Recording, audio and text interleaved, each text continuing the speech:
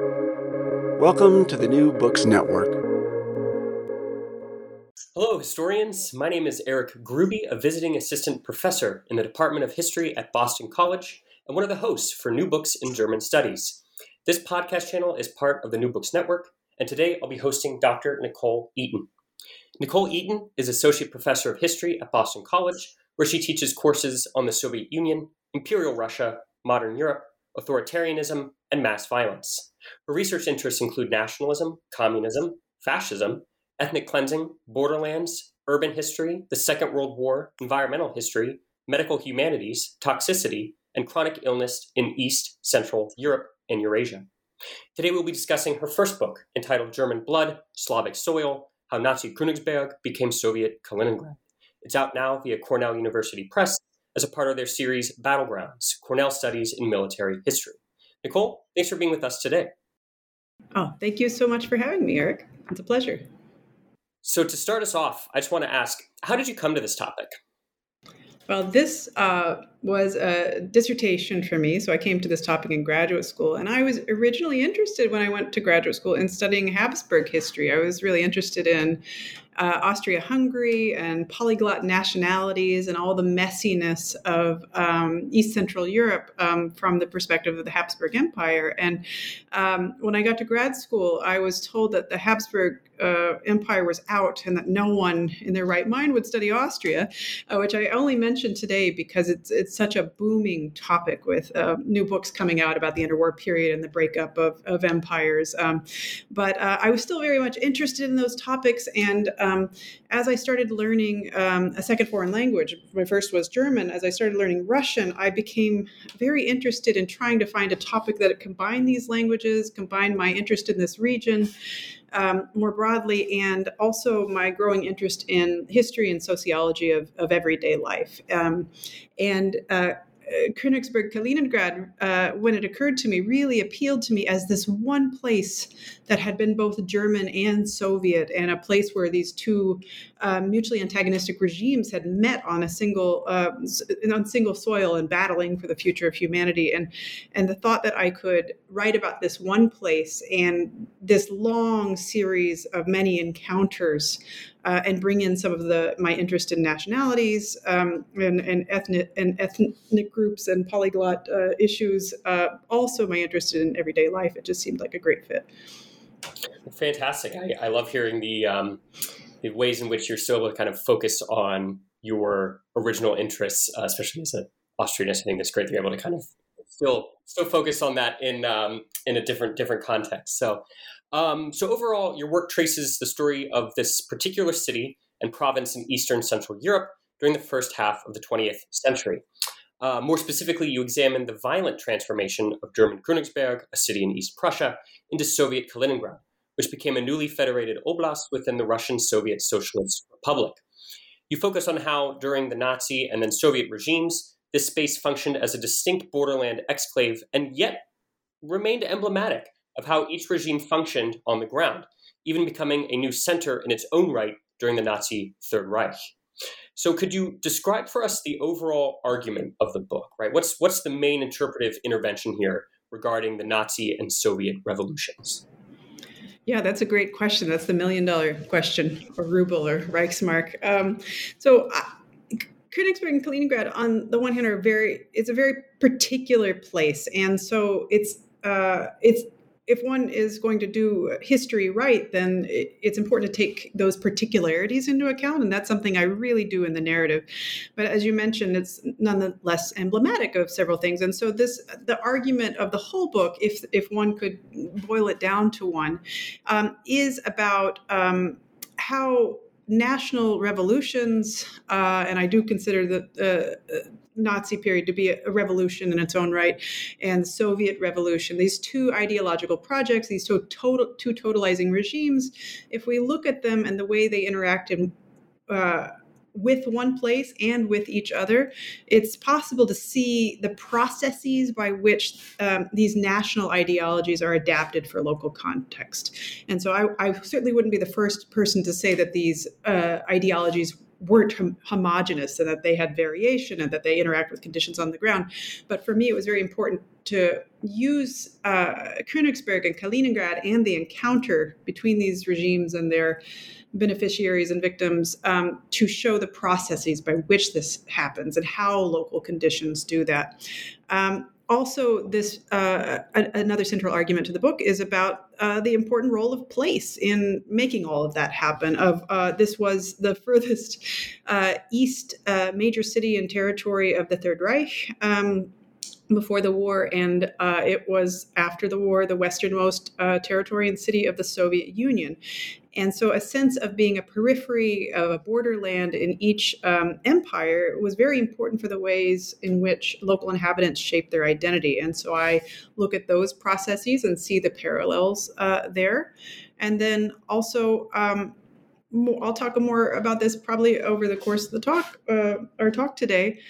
But I was especially interested in emphasizing the role of encounter as an entangled history rather than showing a static comparative history, sort of looking at the Nazi regime in Nazi Königsberg all on its own, and then looking at Soviet Kaliningrad all on its own, to showing the processes by which these two regimes, their inhabitants in this place, were constantly thinking about each other, interacting with each other, fearing the other, and this was happening in the world of ideas, and then also just on the ground encounters on radically different terms depending on the time period. Well, fantastic! It's really impressive to see this sort of overturning of this notion of these totalizing regimes, totalitarian regimes, as it's so often kind of told, being this top-down story, and instead we get this very much kind of bottom-up, but also kind of middle-out story of these kind of mid-tier kind of administrative megalomaniacs right on the ground. So it's really, really great to get that sort of more kind of textured story, and the fact that it's that two-way street of encounter, I think, is really, really helpful for us. So to that end, I want to kind of dive into some of the more narrative questions to kind of tease out the main threads here that run throughout the book. I just want to say the first chapter, I was absolutely just completely hooked. It was just an amazing treat to read that chapter. You start with this incredible walking tour through Königsberg's cityscape and across Königsberg's earlier history. Your tour makes it clear that the denizens perceive their city as rather Janus-faced, right? Imagining it as both a bridge and as a bulwark in terms of its history and its geography, right? That sense of place, as you just mentioned. Could you guide us through your kind of opening walking tour that kind of orients us to this quote unquote German city, right? Sure. I do open the book with a walking tour of Königsberg, and I won't take us street by street through the city. I think that's probably better read than narrated aloud. What I wanted to do, though, was set the scene of a city in the interwar period of this particular city and embed Königsberg's history into the context of the collapse of two multi-ethnic empires, both of which were crucial for Königsberg's identity. One was the German Empire, and the other was the Russian Empire. And East Prussia, this province of which Königsberg was the capital, had, up until the First World War, the end of the First World War, bordered the Russian Empire. And it was a site for exchange, for trade. Königsberg had been a port city of the Hanseatic League, had been there on the Baltic Sea for over 700 years. Its whole identity had grown up over time to be a site for exchange, for trade. And that could also be on the level of intellectual encounters through the university, on the level of very plebeian exchange of lentils, of flax and hemp, of agricultural products, of lumber, also of bringing wine and almonds from the Mediterranean. And so this really was a port city. And yet, as I show in this first chapter, a sort of narrative thread that continues throughout the book is that the city had originally been founded as a Teutonic fort for raiding. Königsberg was named after the König, the king in question was King Ottokar of Bohemia. And the region was supposed to be sort of a site for plunder and raiding of the Baltic and Slavic tribes to the east. And and there are these constant tensions in the interwar period as this region, East Prussia, was cut off from the rest of Germany by the Polish corridor.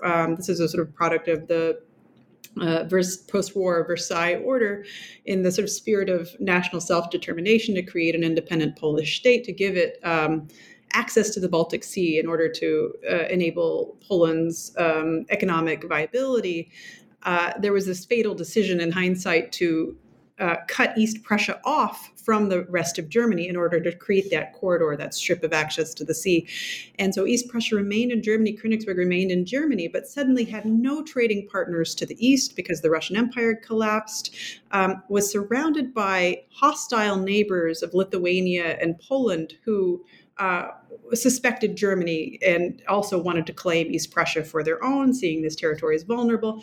And also Königsberg no longer had trade to the west because it as an exclave now, as this outlier of the German Reich, of the Weimar Republic, it just had its port city ceased to be meaningful in any way. And so I really wanted to situate that into this sort of collapse of empires as all of these economic networks really became disrupted, and show how that through walking through the city, not just to sort of the purpose is not just to orient the reader to buildings and their locations and favorite restaurants, but to show how the city was presenting itself in guidebooks as a future trading port, as a bastion of the East, as a supremely German city, but that was hiding a sense that this place was vulnerable, that perhaps it was a little less German in some ways than elsewhere, and so that the city's guidebooks and its interpreters in the interwar period were trying to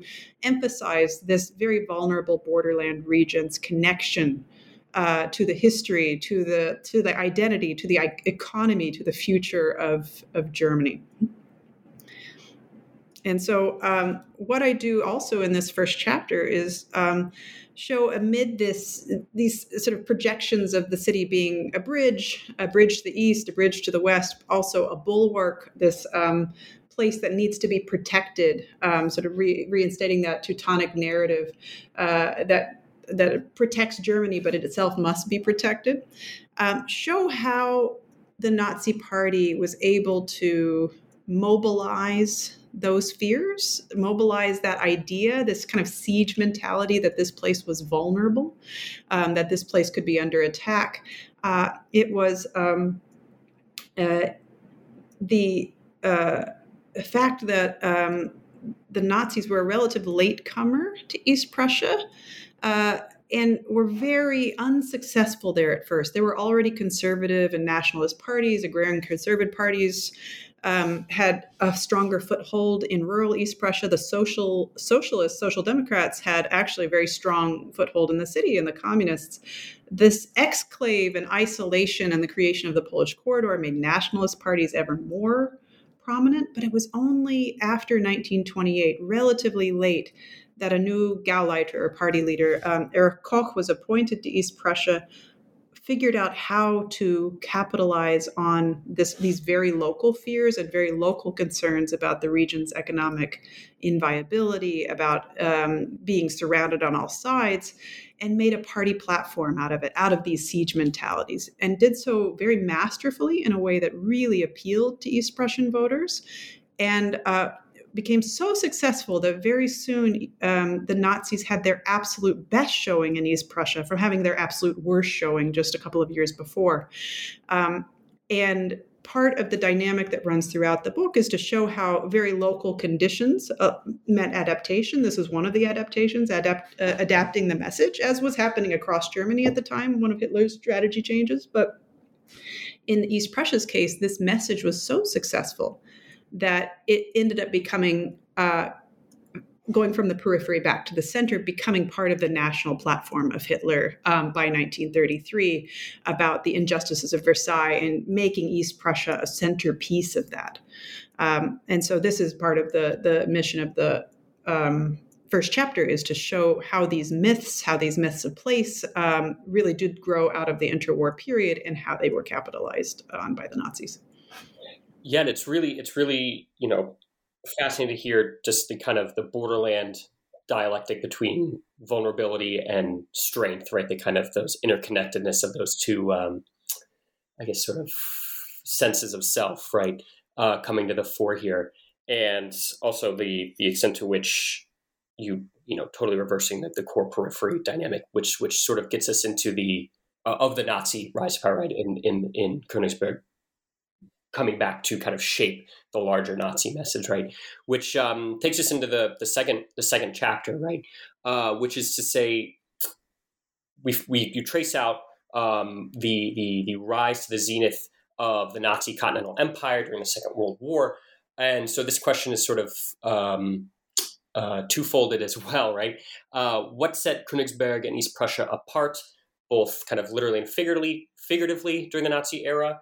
But also, how did it become central, very much central, to the Nazi Empire, particularly when it came to their policies and kind of spatial imaginaries for the quote-unquote the East? Mm-hmm. Yeah, that's a great question. So this East Prussia's exclave status, its isolation from the rest of the Reich, made all sorts of things possible. First, it meant that that relative isolation allowed for a sense of autonomy among Königsberg's Nazis, and that prompted them to become theorists in their own right. And there was an especially active local intellectual crowd of National Socialist sympathizers and party members known as the Königsberg Circle. And among them, historians, economists, journalists, philosophers even, Prussian civil servants. And they imagined that East Prussia's relative underdevelopment as a region that had been passed over for industrialization, that had few natural resources like the Ruhr Valley or Silesia, and that was undergoing this crisis of agriculture, even more so with disrupted trade networks. They thought that this would make East Prussia this school of the revolution. And that was a quote from one of the books by Erich Koch's primary economist and theorist, a man named Grunberg.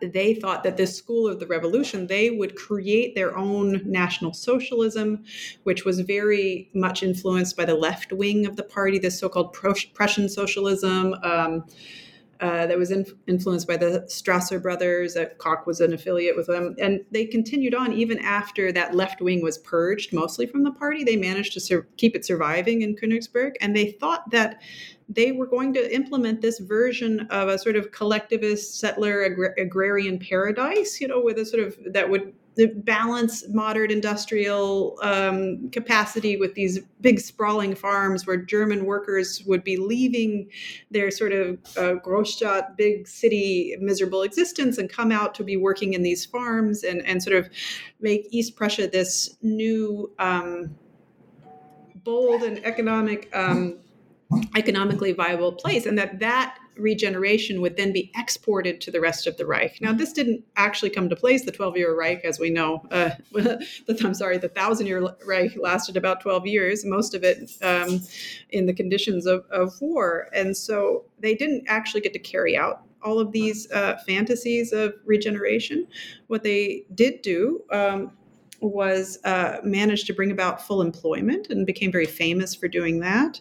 And Erich Koch became, because of the region's peculiar separation, not only the most powerful party boss in all of the German Gaue in all of the regions. He was the most powerful, but he also became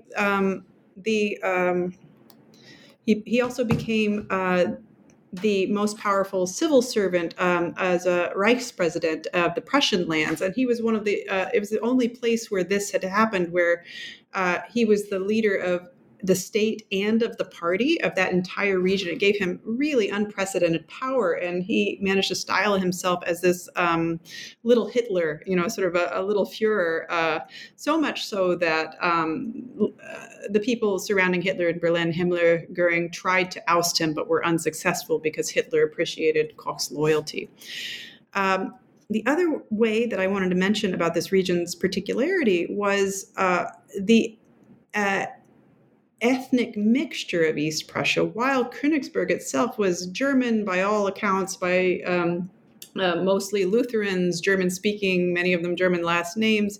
The further one went from Königsberg, either toward the borders of Lithuania or toward the borders of Poland, especially in the southern 2/3 of the province, much of the population spoke either within a generation or two had spoken Lithuanian at home, although had mostly assimilated by that time, had very Lithuanian-sounding last names, barely adapted to German, and in the southern 2/3 of the province spoke the Masurian dialect of Polish. During the interwar period, there had been a forced plebiscite by the victors, and that region, Masuria, people were asked whether they wanted to remain part of Germany or to join Poland. Even though they mostly spoke Polish at home, in some places over 50% of the population speaking Polish, they voted 90% or more to remain in Germany. And this was very important, not only in the interwar period, but also to the Nazis to try to overturn the common ideas of what national self-determination meant, pointing out that language was not the same as ethnicity, because much of this population had been in the Prussian state, had been loyal to the Prussian state, and were in many cases Lutherans rather than Catholics, and they associated Polishness with being Catholic and Lutheranness with being part of the German state and part of German civilization, even if they didn't consider themselves necessarily early on to be Germans. During the Nazi period, part of what East Prussia's Nazis did differently was to redefine the terms for Germanness, because it was the case that they very much wanted this population, which had been loyal, which wanted to remain in Germany, wanted to redefine them as Germans, and did so by pointing out that it could be a matter of willpower, it could be a matter of just cultural affinity. It didn't have to necessarily be blood. And so this is one of the ironies of the title German Blood, is that they argued it didn't have to be blood. Of course, there were all kinds of internal contradictions. The further you scratch the surface of Nazi race science, the more ridiculous it becomes. Because, of course, when it came to Jewish blood, one drop was major Jewish. But when it came to the case of Lithuanians and Poles, they could do all kinds of ways of redetermining the meaning of belonging. Over time, Race and Settlement Office, Nazis became more interested in sort of putting a blood-based, race-based definition on this population, but still managed to figure out how to make them German. The final way, moving on to the war, that this place became very particular is because of its geography, because of its eastern location, and because of Koch's great power as a party boss and his reputation. East Prussia was primed to become a sort of informal civilian empire during the war. Königsberg's Nazis first gained territories in 1939 that were grafted onto East Prussia. So East Prussia itself expanded during the war, taking parts of Poland. After 1941 and the invasion of the Soviet Union, the Bialystok region, today in Belarus, a little bit of Poland, also was fused to East Prussia as a sort of East Prussian personal colony that was separate from Ostland or separate from Reichskommissariat Ukraine. And Erich Koch became the Reichskommissar of all of Nazi-occupied Ukraine, the main civilian administrator. There really should be more work done on this, because much of the civilian administration were just Koch's cronies from Königsberg. And so, for example, the very first Nazi in Königsberg, a baker named Walter Magunia, himself not very interesting because he wasn't an intellectual or a theorist and wasn't very important other than having been the first Nazi, was appointed the mayor of Kiev during the war. And so there are all of these links where the civilian administration is coming from Königsberg or associated with East Prussia in some way. So that is a small part of my story, but a very interesting phenomenon. Yeah, I truly, the kind of colliding of the kind of Nazi obsession with, the strength of the will versus the kind of the stereotypes of biological racism that we kind of take for granted, to me was one of the most just utterly fascinating things, to see the ways in which this was not, it was truly being kind of hashed out I struggle to say the word intellectually, but kind of mentally among these Nazi theorists about how they would try to pin down criteria for inclusion and exclusion, and how that was inherently, as you say, totally laced with so many problems and errors and all kinds of fallacies. But it was just fascinating to see that kind of that tension, that the will could kind of, in their mind, kind of trump blood in some ways. To me was just so powerful to read, because it just kind of bucked everything I would have assumed, right, about this process. So when the war obviously starts to go badly for the Germans, right, how did the Nazi retreat, right, the kind of the rather, I'll let you get into the details, but the details of the Nazi policies for retreat, how did that intersect with and exacerbate the kind of already ongoing processes of the Holocaust and genocidal violence? Yeah. Oh, that's something very interesting that you mentioned. I wanted to mention that early on in the war, another interesting feature of East Prussia's extension of this rule from the Baltic all the way to the Black Sea, this continuous stretch of East Prussian, in some ways affiliated, dominated, ruled territory, is that there were so many precedents for the Holocaust that were set there. Some of the early euthanasia campaigns T4 experiments took place. Operation T4, rather, took place in the Polish territories that were annexed to East Prussia. Some of the rehearsals for the Holocaust in 1939, the first ghettoizations, and even theories of how to ghettoize were created by East Prussian theorists. And some of the first massacres, more or less spontaneous and then planned, were happening in 1939-40 in these East Prussian annexed territories. Likewise, it was in Ukraine, and the so-called, as Vasily Grossman, the great Soviet writer, called it, the Holocaust by bullets, the first mass killing actions of the Holocaust in Bialystok and elsewhere in Ukraine, were these East Prussian leaders, including Koch, were intimately involved in them, and of course weren't operating on their own, but as part of a larger network of civilian, military, and SS organizations. But it really is these policies of ghettoization, of labor extraction, these tensions between economic utility and the ideological desire to eliminate the Jews. All of that becomes part of the East Prussian civilian administration abroad in this war, part of their understanding of how to run the war. And there are particularities that I get into in the text. But as this empire in the East collapses, as the Soviet Union is advancing and the Red Army approaching the borders of East Prussia became the first German territory that the Soviet Union invaded, and therefore very large part of the Soviet imaginary at a large and a great place where the Soviet Union carried out their violence. What I wanted to show, however, was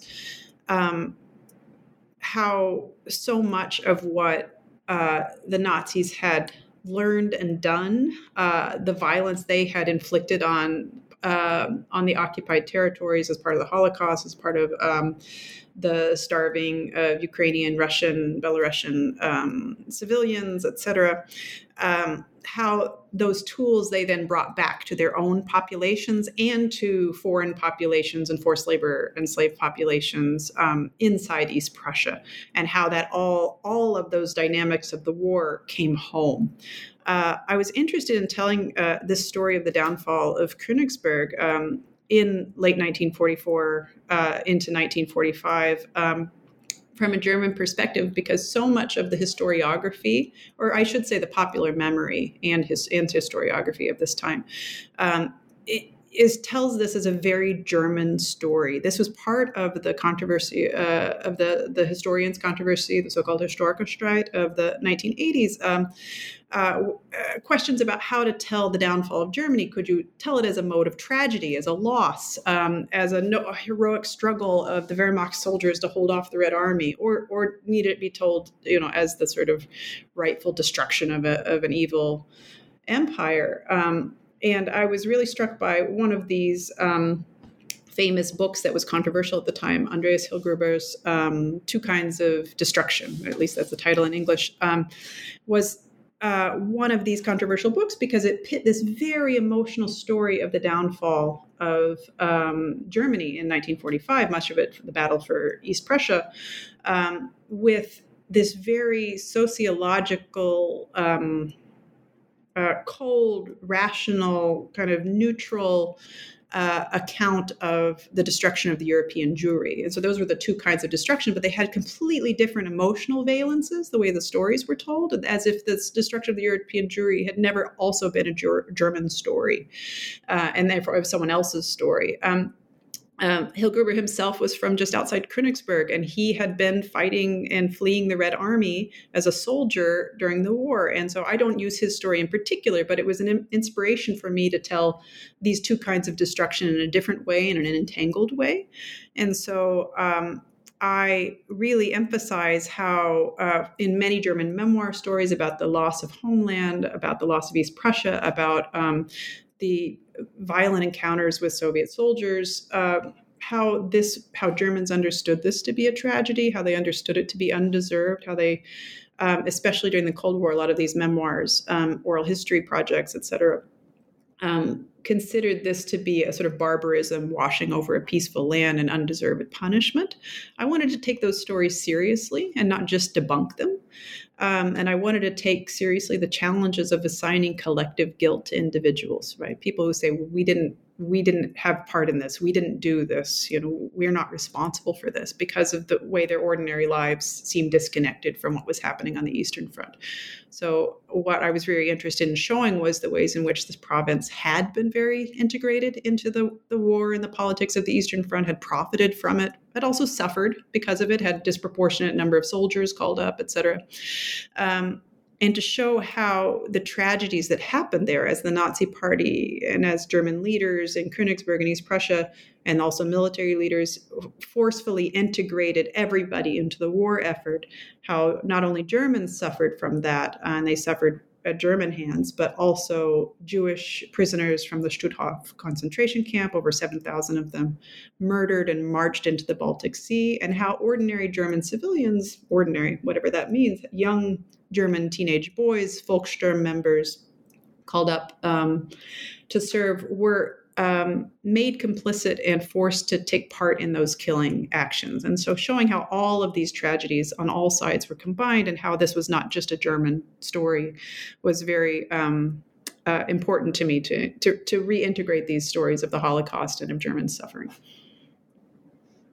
Well, yeah, and it really is both, illuminating, powerful, and humanizing to read these stories, but it is really, heavy and important to go through them. And I kind of want to get to this notion of, as historians, how do we treat violence on this sort of scale and in this sort of horrific manner, right? So obviously, given your topic, violence and death loom large throughout the book, right? From warfare, racial violence, genocidal violence, mass sexual violence, to starvation, epidemics, and just overall general deprivation.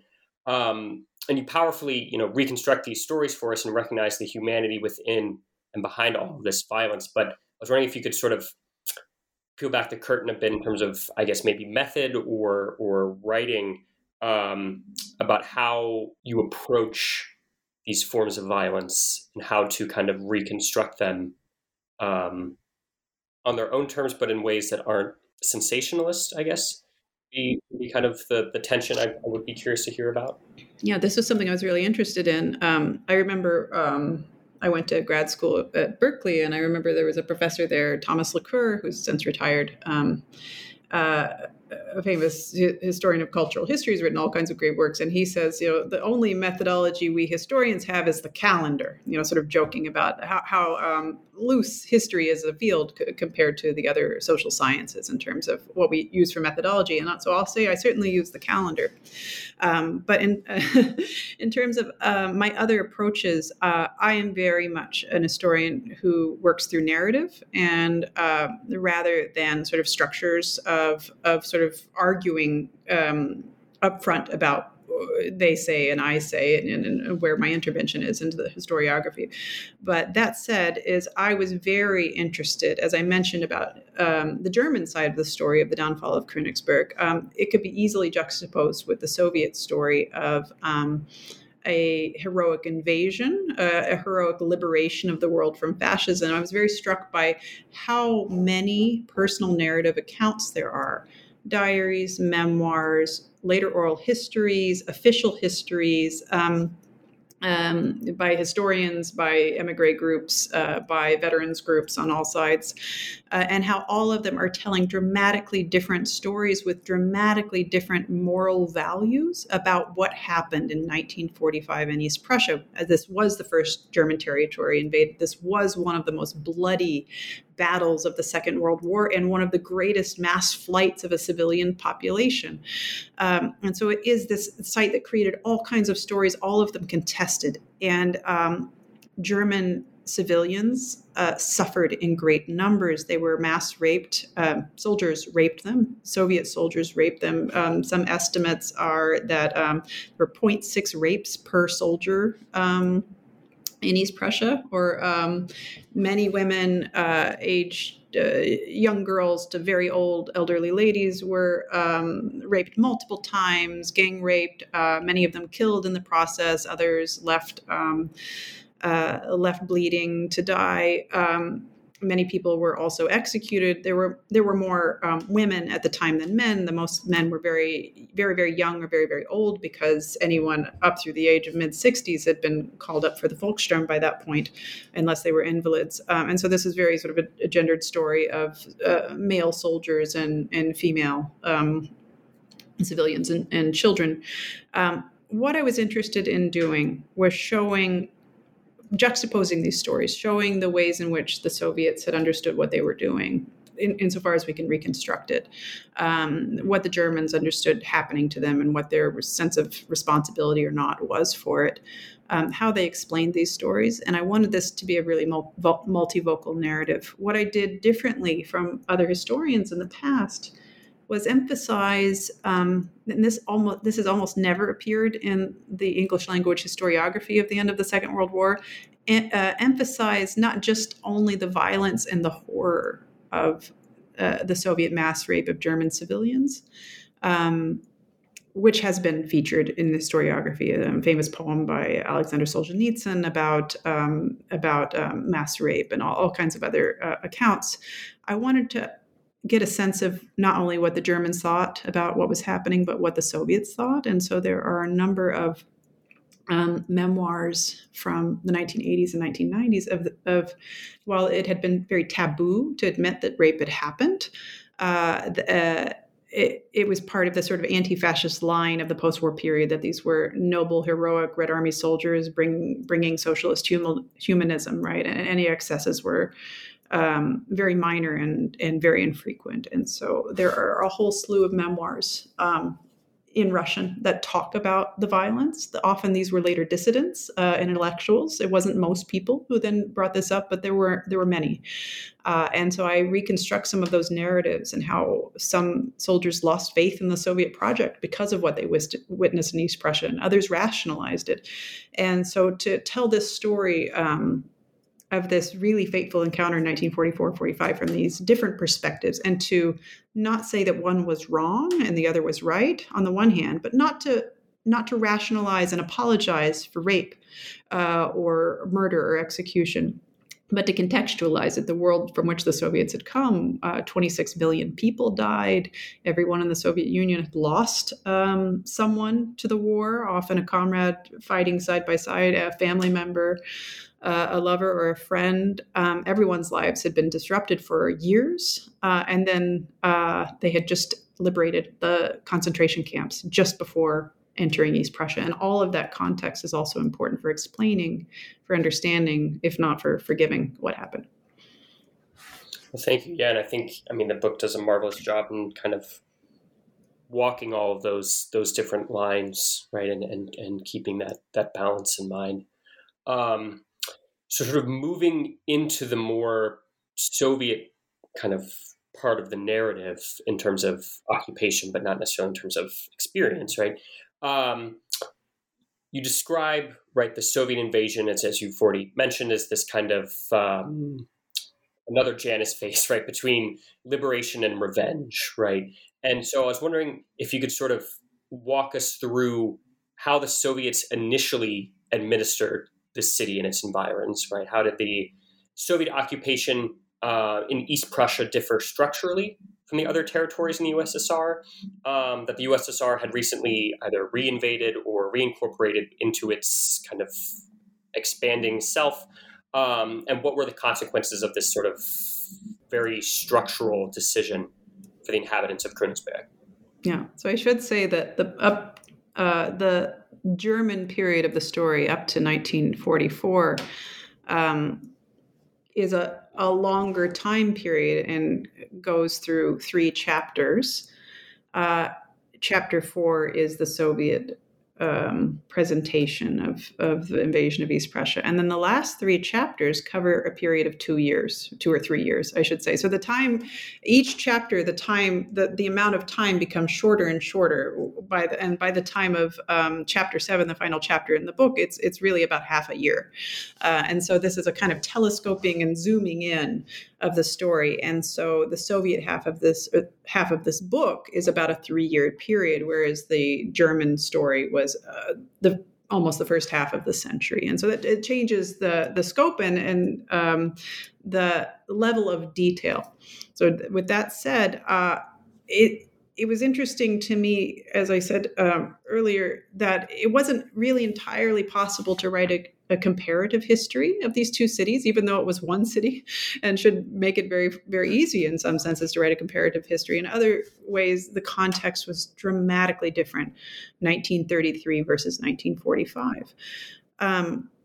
It was the case that Königsberg was very much destroyed in the war. 60% of the city as a whole, 90% of the city center. And this was in British bombing raids, in a protracted siege of the city in the spring of 1945 by the Red Army.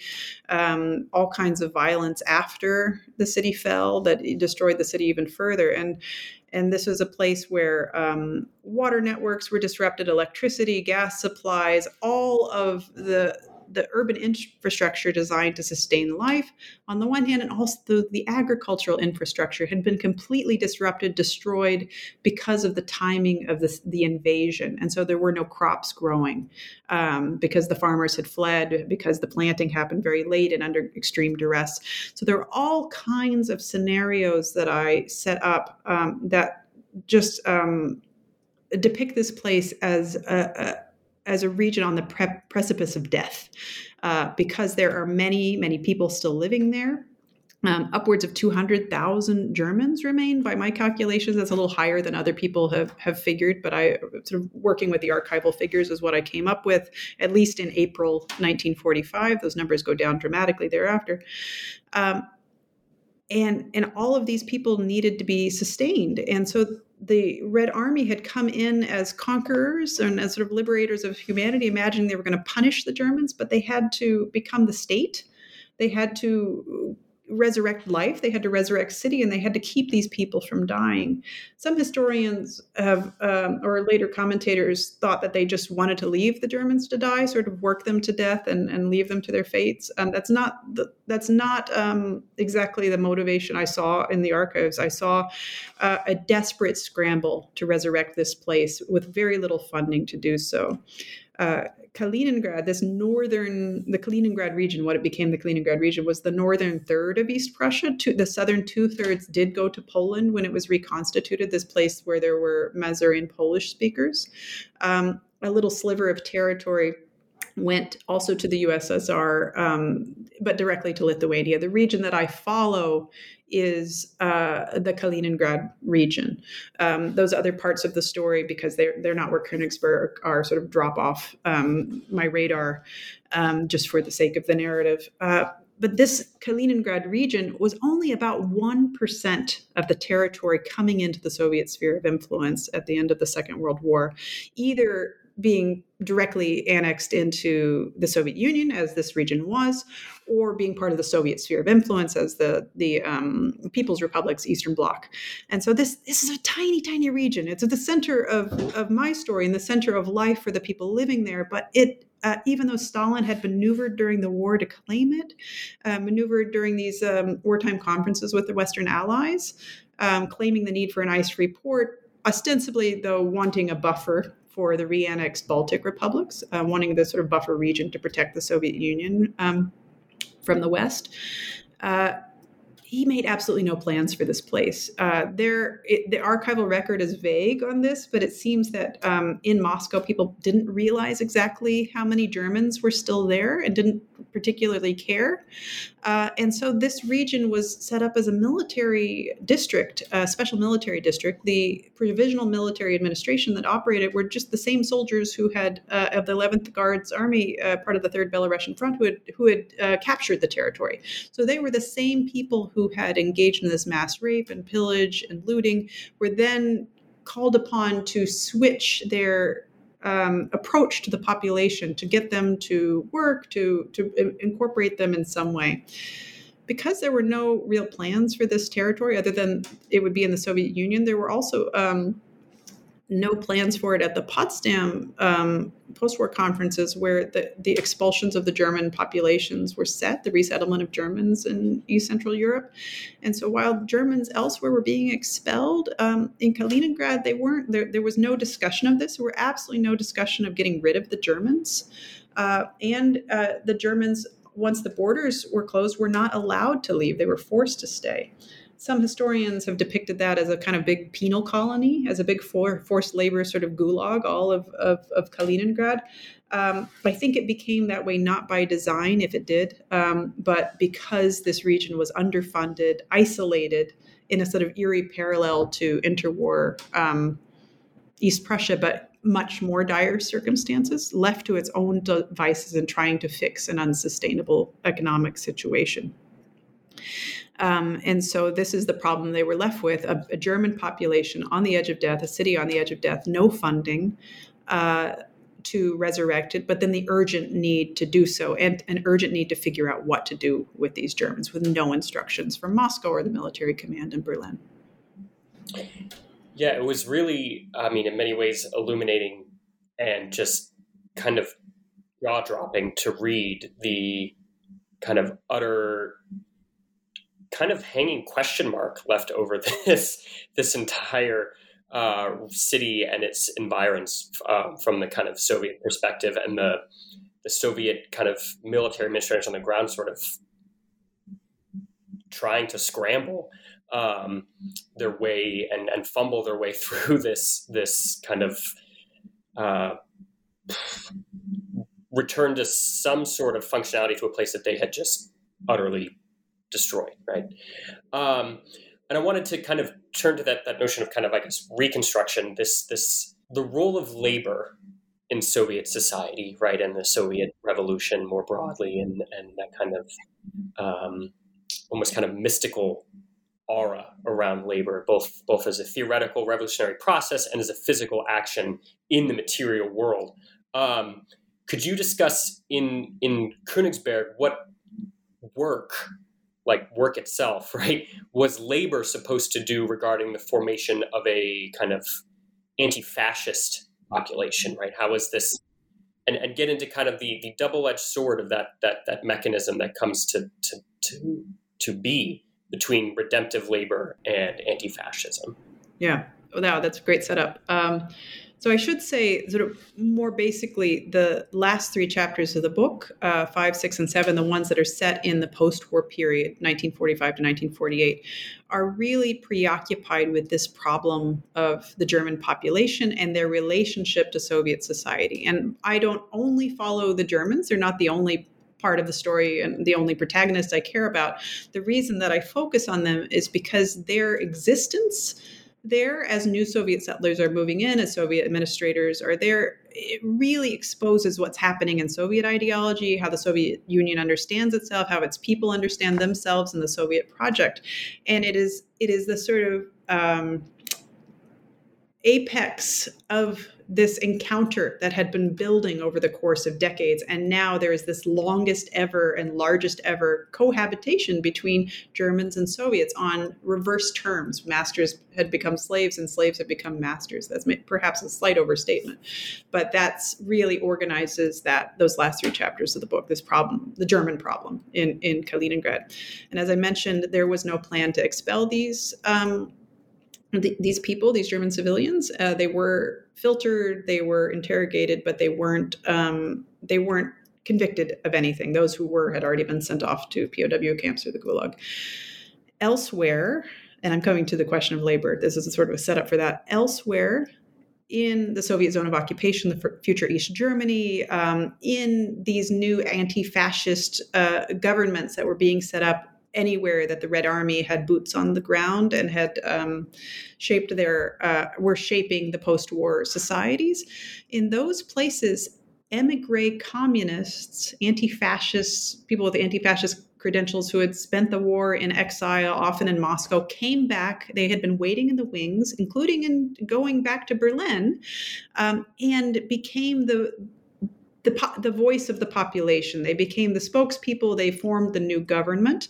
They were the ones who were able to sort of be proxies for the population in order to show that the population was redeemable, or redeemed, rather, was not complicit with fascism. And so this worked in the future GDR, was a sort of proxy for actual denazification, was having an anti-fascist government, right? And so people would sort of be rehabilitated, but they were all collectively now this anti-fascist society. This didn't happen in Kaliningrad.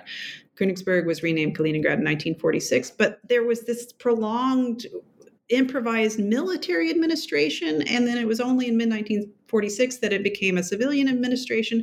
Never were Germans formally incorporated into the government. They didn't have any councils. They didn't have their sort of they didn't have any representation. They were just sort of informal, so-called Bürgermeistery from the German Bürgermeister, little, not quite mayors, but just sort of conduits from the Soviet administration telling the German population what to do. And that really had profound consequences. And so there were a handful of card-carrying German communists sort of emerging from the wings. They weren't part of this government. And so what happened, to bring back the question to labor, is that there was no way, it turns out, to determine the status of the German population individually or collectively. Were they free from fascism? Were they still complicit? Were they still Nazis at heart? What was going on in their hearts and minds? And so one of the main ways in which the Soviet government made efforts to deal with the German population, to rehabilitate them, was through labor.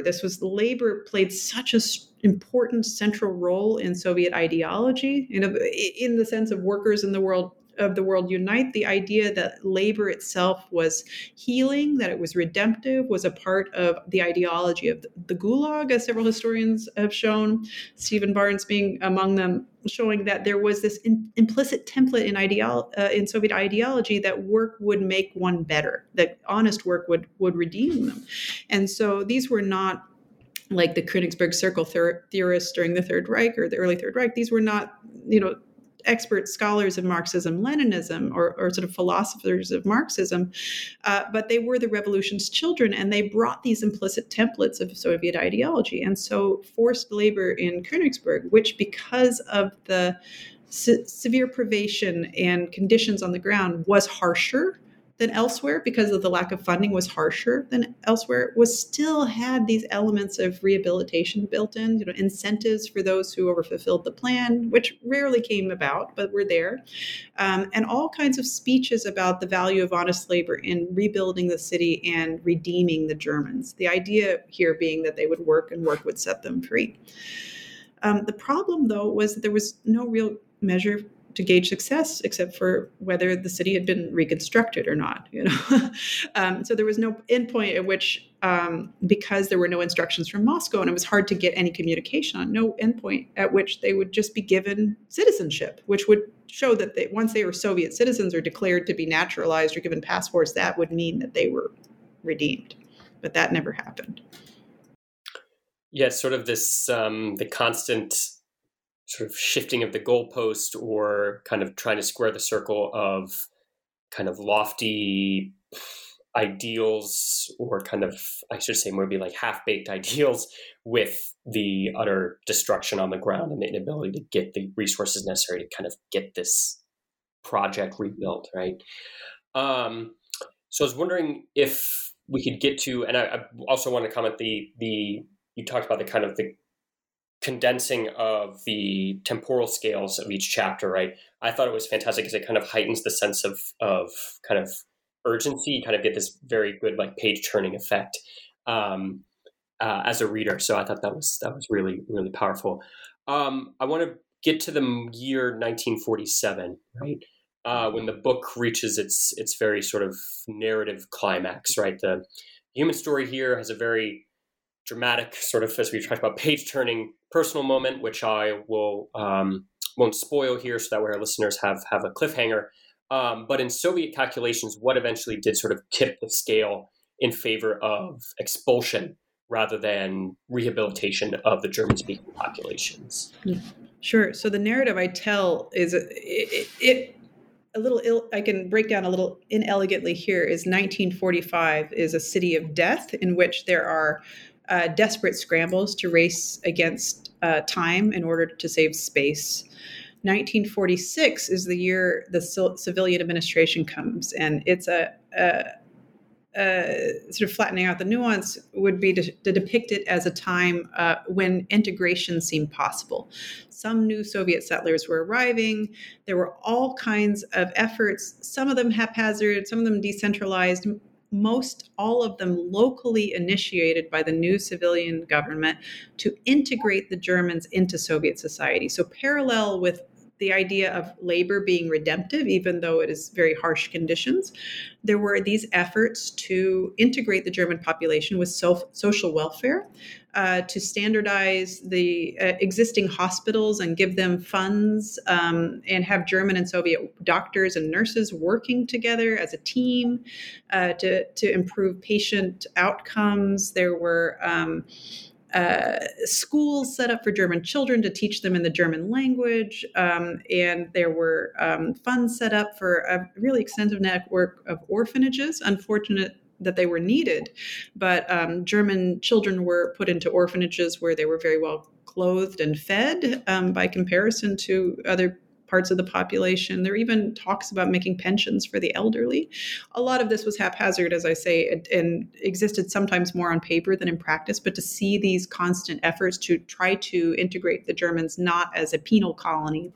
And besides these efforts at social welfare, there were also attempts to educate Germans directly about the superiority of socialism, the superiority of the Soviet Union and its mission, and that it was most progressive in the world, and the evils of fascism. And so there were these three-pronged approaches: rehabilitative labor, social welfare, and anti-fascist education. What really tipped the scales in 1947 was a number of factors, demographic, material, and ideological. Demographic was the Moscow organized mass settlement campaign, part of a post-war plan to move around populations within the Soviet Union in regions that had been destroyed, also part of a plan to settle Kaliningrad Oblast with collective farmers. The region had become part of the Russian Socialist Federative Republic rather than a sort of Kaliningrad Soviet Republic of its own. And so most of the population ended up coming from Russia, from Belarus, from Ukraine. They were sort of around 90% Slavic speaking, 85% Russian.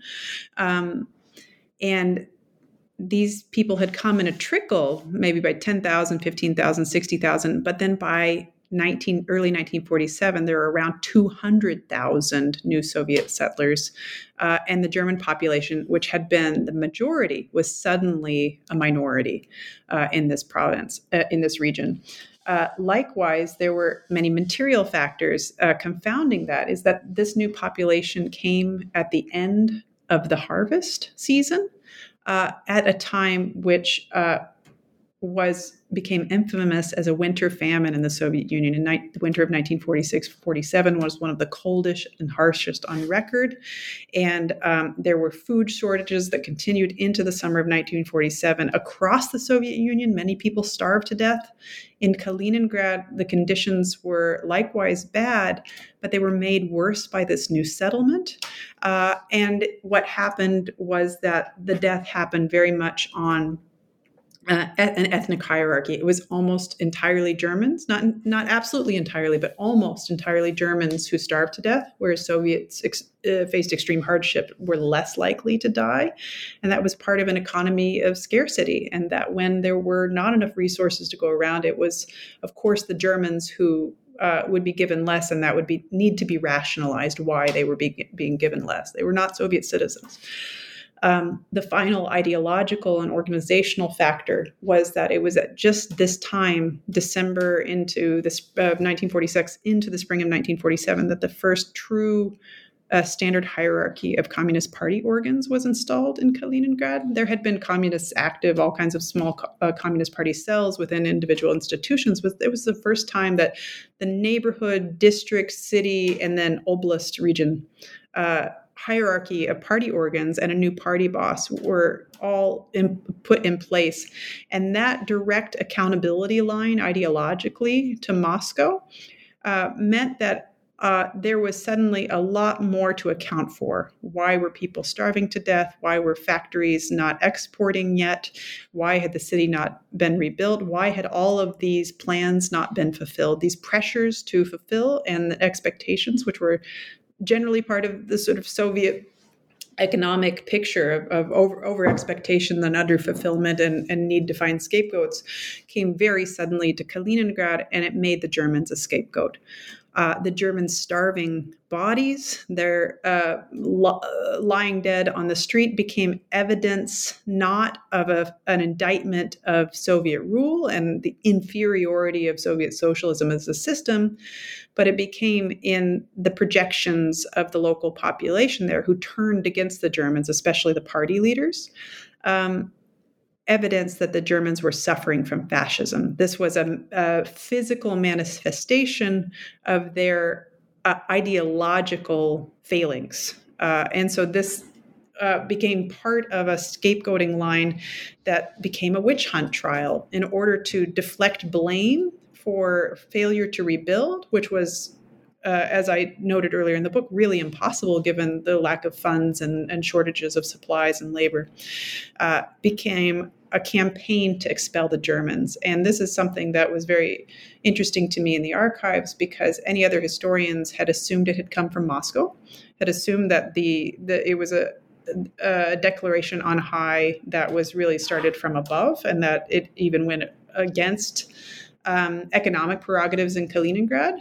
I agree that it went against economic prerogatives in Kaliningrad because there were still labor shortages, and Germans formed the bulk of the labor force in some critical industries, including shipbuilding, pulp and paper mills, other exporting industries that were being rebuilt. But what really became apparent was that these local tensions and the demand for accountability led to a local drive for expulsion that started the wheels turning in Moscow, started those conversations, and then ultimately the decision had to come from Moscow, and which it did by late 1947, by October 1947. And by then, Kaliningrad's leaders were surprised. They thought it wasn't ultimately going to happen, that the matter had been dropped. And it started reintegrating the Germans again after the harvest had gotten better, thinking that they were stuck with them. But that was when the expulsion announcement was announced, and it was by late 1948 that the mass of the population had been resettled. Yes, it's really both fascinating and horrifying to watch throughout this chapter, right? The kind of inability to fix material conditions leading to kind of magical ideological thinking about what must be going on here and why things are failing. And surely it can't be Soviet socialism. It has to be some other kind of ideological, almost like a pathology, right, at play here, or at least kind of conceived in that way. And it's really horrifying to see that kind of thinking transform local kind of administrative thinking and then kind of reverberate through to the main kind of higher ups and then back down again. It's really this sort of almost like seeing like vibrations on a spider web sort of thing, right? Back and forth. So in getting kind of to the concluding portion of our talk, your work really is a masterstroke of prose, narrative, and analysis. I highly recommend anyone and everyone to go pick up a copy today. You highlight the massive role of contingency throughout this transition from a Nazi to a Soviet city. In that sense, kind of debunking any kind of teleological assumption that expulsion was kind of inevitable, right? Kind of tearing down that myth, right? But you also tease out some a litany actually of internal tensions at play that nevertheless drove forward these revolutionary changes and movements. Your case frames the city and province as a flashpoint of convergence between the two most infamous dictatorships of our modern era. You do so in ways that point us toward overlaps, yes, but in ways that also take into account the nuance and divergence, especially regarding how these totalitarian regimes functioned on the ground. Your emphasis on the particularities and the ad hoc sort of middle out policies forces us to reconsider what exactly we mean by totalitarian and by revolution. With that in mind, I just wanted to real quick ask, what are your plans for your next project? Oh, yeah, that's a great question. I'm really between projects now, enjoying the freedom to think and to explore that I think when we're all graduate students and then on a tenure clock, find ourselves unable to do when under those time pressures to produce. And so what I'm really interested in these days does in an unexpected way come out of my research in Kaliningrad. I was really interested in the biological metaphors. I was interested in the health of the body, in particular the body under distress, as was the case during the war, and all kinds of cases of starvation and epidemic disease. And so I've taken from that two projects which are radically different, but I'm interested in pursuing both. One is about the history of medical knowledge about the body that grew from war, especially from concentration camps, sites of containment, places like the Warsaw Ghetto, or places like Königsberg and Kaliningrad, places where epidemic disease was rampant and hunger was rampant, and often through self-experimentation. Witnesses, scientists, medical professionals, psychologists who were trapped in these spaces, many of them Jewish, Soviet, German, other nationalities and ethnicities, through a kind of self-experimentation, learned about the human body and transformed that knowledge during the Cold War. And so I'm interested in following transnational stories about, knowledge about the human body in war. That's one project that I'm about to start some archival research for in the spring. The second is also related to the history of the body, which is a history of a more of a cultural history of bacteria, fungi, the microbiome in its role in Eastern Europe and Eurasian cultures. I'm very interested in a wonderful trifecta of mushrooms, yogurt, and pickles, and the important roles that these played in these cultures. And if you think about the Bulgarian longevity and lactobacillus, kumis, mare's milk in Central Asia, the very powerful role that mushrooms and play in medicine and in food in this region. So I'm interested in that. But then also telling that as a story about health and disease and autoimmune disease, because of the ways that our sort of germ theory and antibiotics paradigm have shifted our knowledge and understanding of health in the late 20th century. So two very different projects, but growing out of this project in unexpected ways.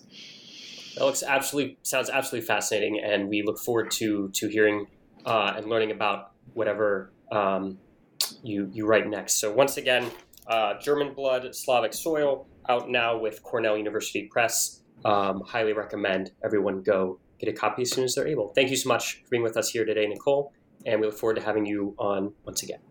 Thank you so much. I really appreciated it.